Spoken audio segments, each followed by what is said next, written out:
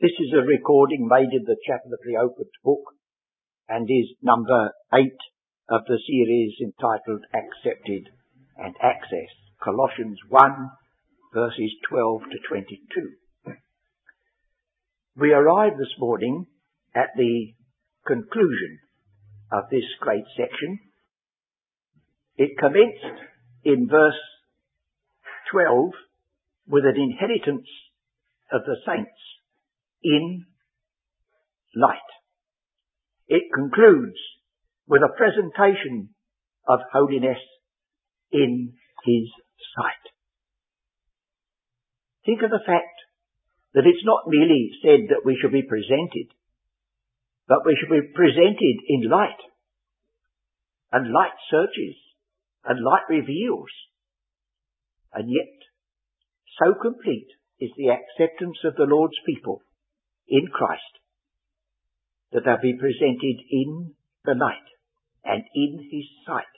And they will measure up to, as the word meet indicates, like a meet yard or a meter. They'll measure up to all the requirements of that holy presentation. If anyone has received an invitation or a command to be presented at court in this country, it's an honour. And you couldn't just march in there any old how because it didn't matter. You would be advised that certain articles of clothing were necessary. Certain ways of acting were necessary. Well, if that's the case before even kings and queens are fallible like ourselves, what must it be to contemplate being presented at the court of the King of Kings and the Lord of Lords in light which searches right to the very recesses of the heart and stand there unabashed? It's one of those things which is so wonderful that it almost sounds to be too good to be true. And yet, that is where we are in Christ. Nothing short of that. If that was not possible, then eternal life would be eternal misery. Instead of being a gift of grace, it would be perpetuating the shame that we must feel so many times of our shortcomings. So here we are going to consider this morning this final phase. You see, first of all, we were delivered from the authority of darkness. That means because this is to be in light. And then that deliverance was accomplished not by mere exercise of power, but by the exercise of love and righteousness. The gift of God's beloved Son, so that he might be just, as well as at the same time the justifier of him that believeth in Jesus. And then we have peace through the blood of his cross. And not only we have peace, but we are reconciled. That's the outcome of peace. We enter into a new relationship with God. And then we come to the final. In the body of his flesh, that's the man Christ Jesus, who has already been described as being before all things, and by him all things consist, the creator of things in heaven and in earth. In the body of his flesh, through death, not merely in the body of his flesh, but a body hast thou prepared me, lo, I come. And that one offering, made by that beloved Son, has given us this access into the grace wherein we stand.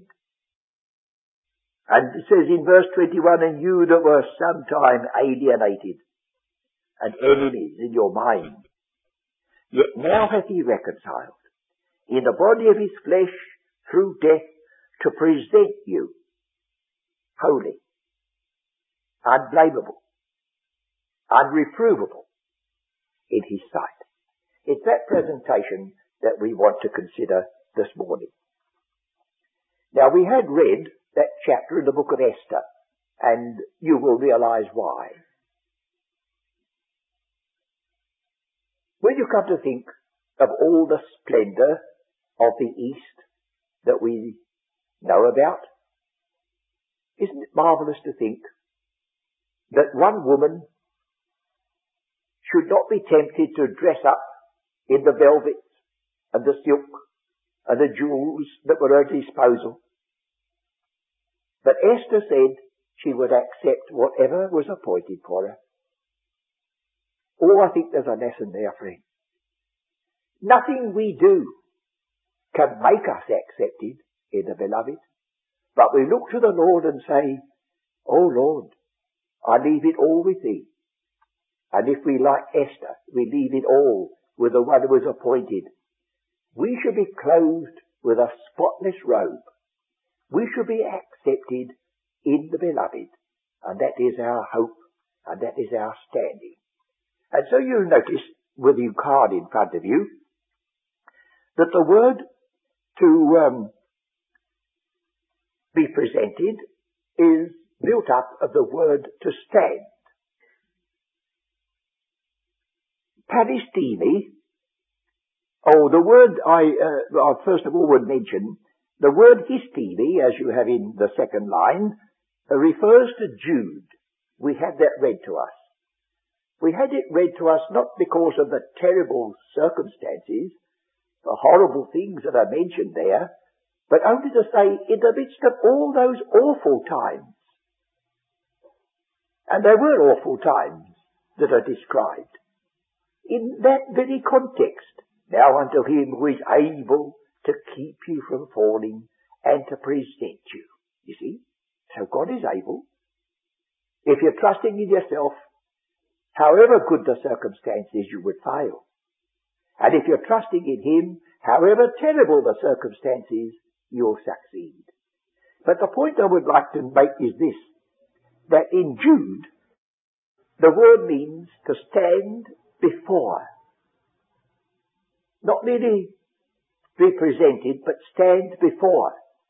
But when you come to our position in Colossians, the word, as you will see, is paristemi, and that means beside.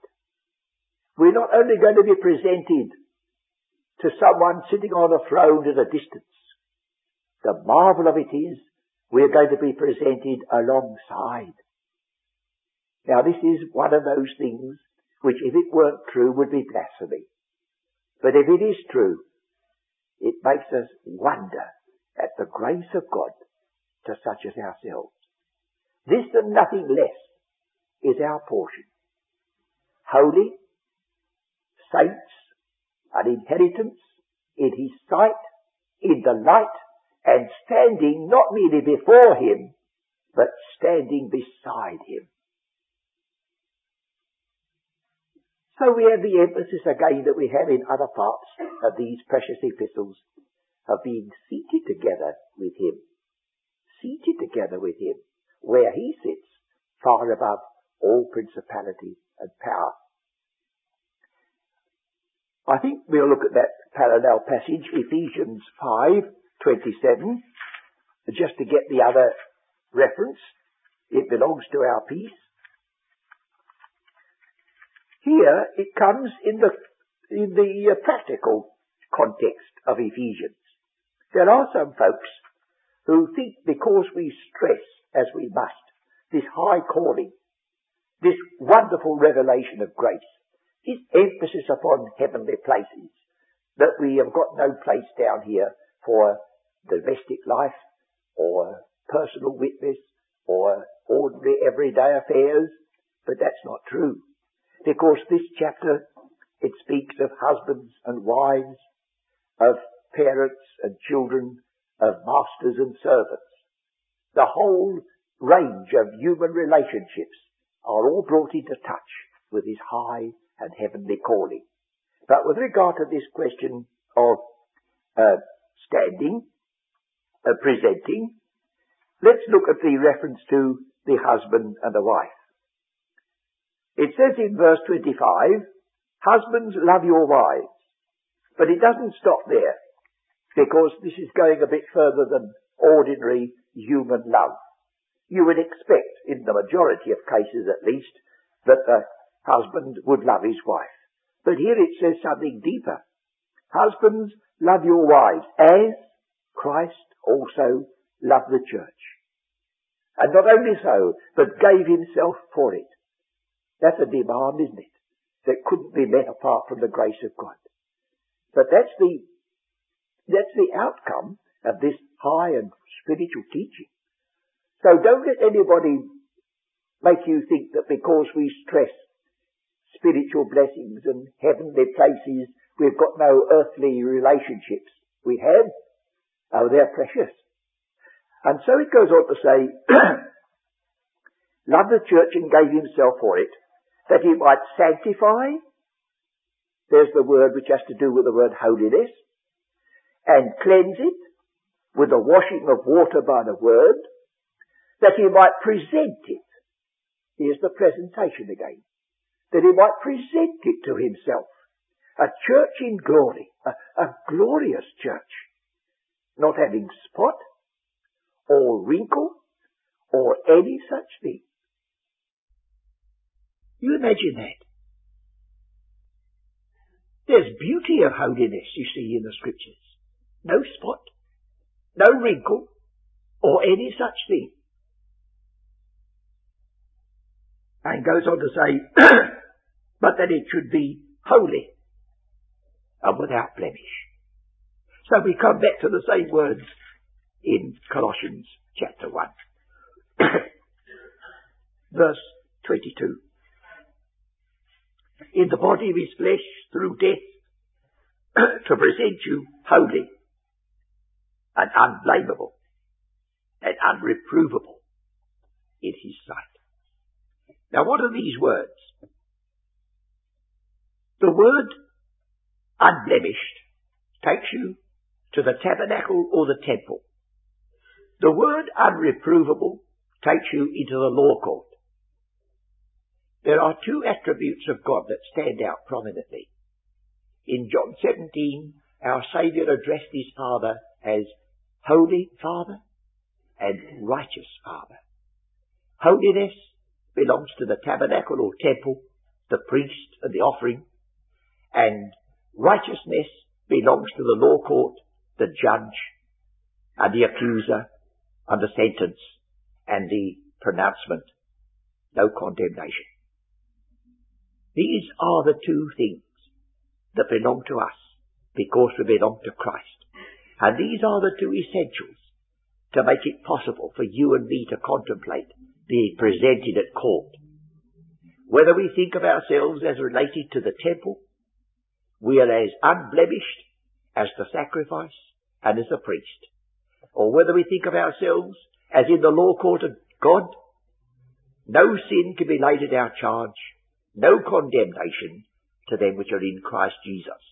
Let's examine these two expressions so that we may get what there may be for us from it. I have a reference here to Leviticus 22. Will you turn to that? Leviticus 22. Leviticus has, of course, very much to do with the offerings in the economy of Israel. And this is verses 21 and 22. And whosoever offereth sacrifice of peace offerings unto the Lord to accomplish his vow, or a freewill offering in beeves or sheep, it shall be perfect to be accepted. Notice that. Anything accepted by God must be perfect, even with regard to type and shadow. The lamb that was to be offered at the Passover was kept for several days so that it could be examined. There was no spot or anything of a blemish that was representing Christ. And so it says here, it shall be perfect to be accepted. There shall be no blemish therein.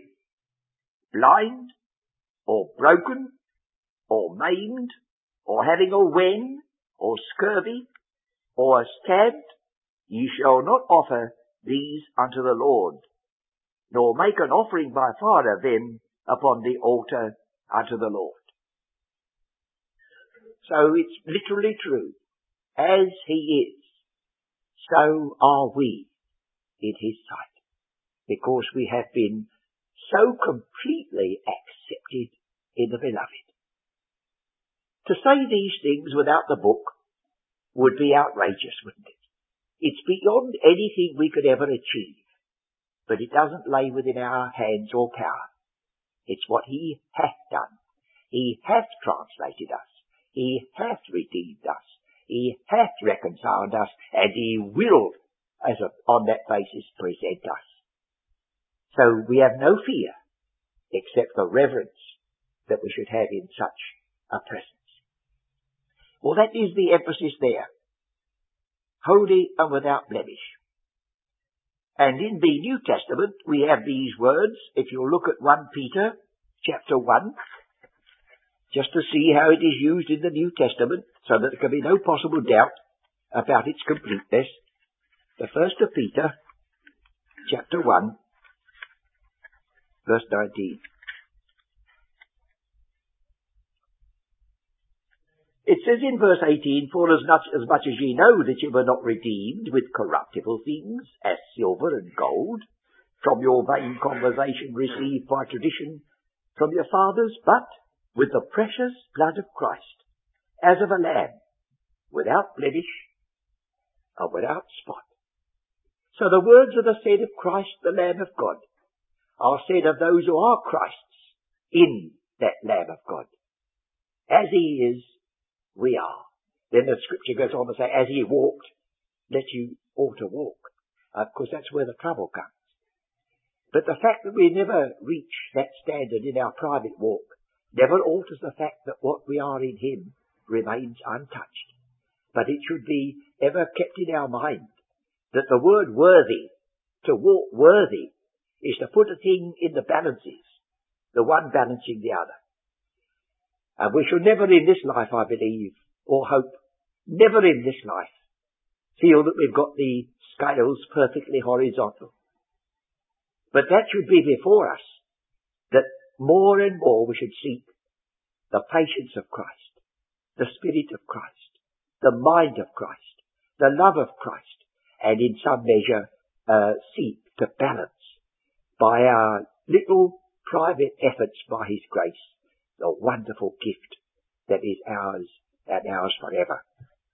So we have this emphasis upon the Lamb, 1:19. And another reference in Hebrews 9:14 will take us into the tabernacle or the temple. Hebrews 9:14.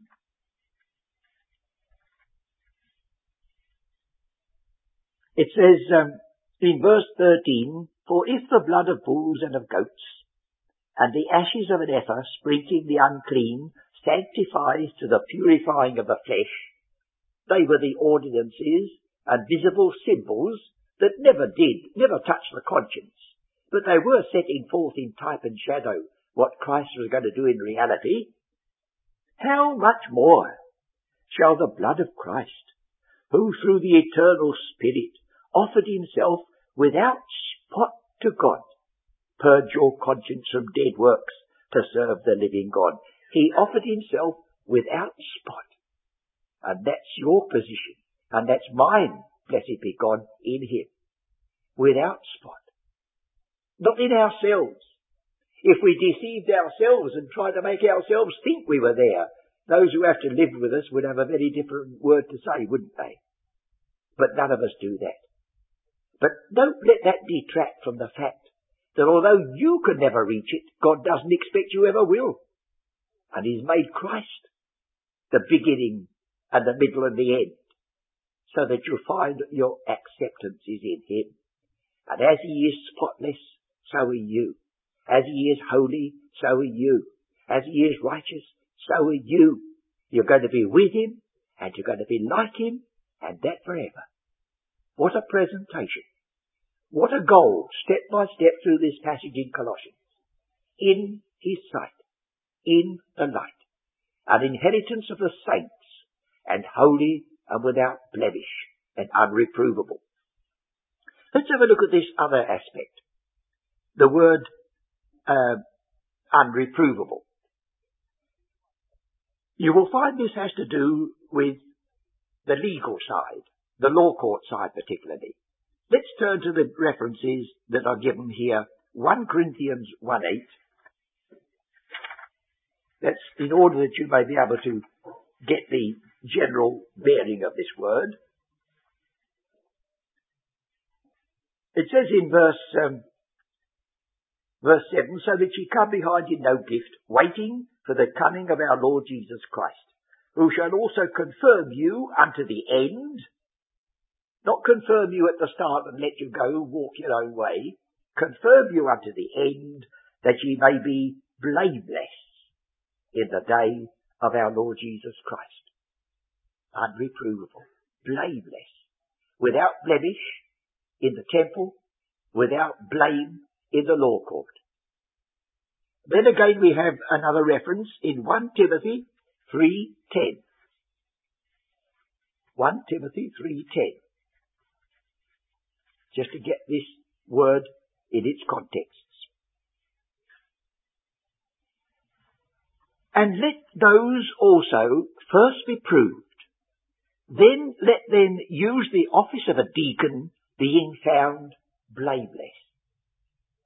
Now this has to do with their personal affairs.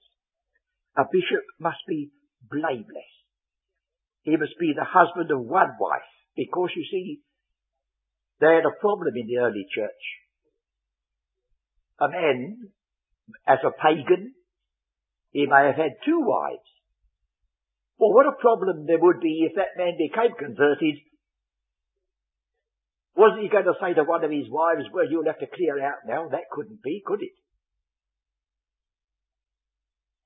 So it had to be accepted in the early church that was his responsibility, and he couldn't shelve it. But he couldn't become a bishop. He couldn't become an overseer, because that was not possible. He was the husband of one wife and rule his own family. Otherwise, how could he take care of the church of God? So there's a very practical issue there. And in Titus 1, Titus chapter 1, verse 6 and 7.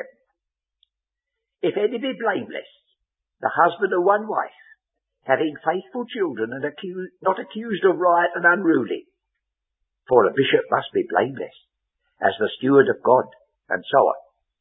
So you see, it was not an easy office to fulfill, because it had to represent the Christ at his finished work and what should be its outcome. Now, the references that follow on this card take you to the Acts of the Apostles, where you will find the legal element, the law court element, is rather prominent. The 19th chapter of the Acts of the Apostles, 19th chapter, verses 38 onwards. You see, there was a riot over the fact that if the people listened to the preaching of the Apostle Paul, those who made idols would lose their craft. And oh, how many times Christianity has been attacked, not because of its doctrine, but because of its effect upon business. And so here, there was a riot. And here we have verse 38, seeing then that these things cannot be spoken against, ye ought to be quiet, and to do nothing rashly. For ye have brought hither these men, which are neither robbers of churches, nor yet blasphemers of your goddess. Wherefore, if Demetrius and the craftsmen which are with him have a matter against any man, the law is open, and there are deputies. Let them implead one another. Now, to implead is to go into court. So here's the word here. To implead, or to call in question. Chapter 26 of the Acts of the Apostles. Chapter 26, verse 2. I think myself happy, King Agrippa, because I shall answer for myself this day before thee, touching all the things whereof I am accused of the Jews. No accusation can be laid against you, friends, if you stand in the law court of God in that day. At the right hand in the Jewish law court, the accuser stood. But when you and I stand in the law court of God, at the right hand will be not an accuser, but our Saviour. And He is the guarantee. So it says here again, in verse 7, unto which promise our 12 tribes instantly serving God day and night hope to come. For which hope's sake, King Agrippa, I am accused of the Jews. So here we have then the believer cleared in the temple without spot or wrinkle or blemish, and cleared in the law court. No accusation could be laid against them. No condemnation could be pronounced upon them. Accepted in the beloved in both senses.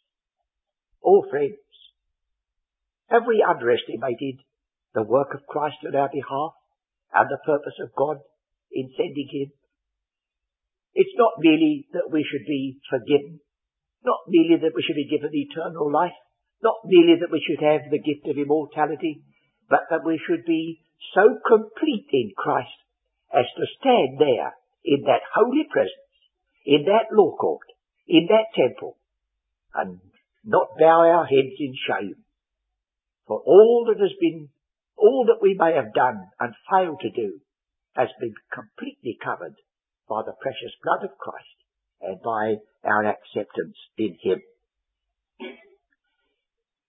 We shall have to continue this study because the Apostle goes on to another aspect. And that other aspect picks up the kind of people we should be if this is true. So that we say, first of all, we have given our hearing to what we are in Christ. Now we give a hearing to what we should be if this is true of us. But we're not going to mix up the two. What we are in Christ remains untouched. What we are will change as the days go by. So if sometimes you look in your own heart and you feel, well, I don't know. I don't seem to be worthy of this. You're perfectly right, you're not. The worthiness is found in Him. But if you say, oh, I would that my manner of life should more harmonize with my high calling, that's in harmony with the Word of God. So you will find in this very epistle to the Colossians that we have another presentation in this book. Another kind of presentation in this book. And without the two, we shall have a dismembered line of teaching. So when we meet together, God willing, next time, we turn from the acceptance in the beloved with the need for being acceptable in ourselves because of the beloved. And that brings us down to our own manner of life and to the way in which the Word of God influences us and enables us to walk worthy.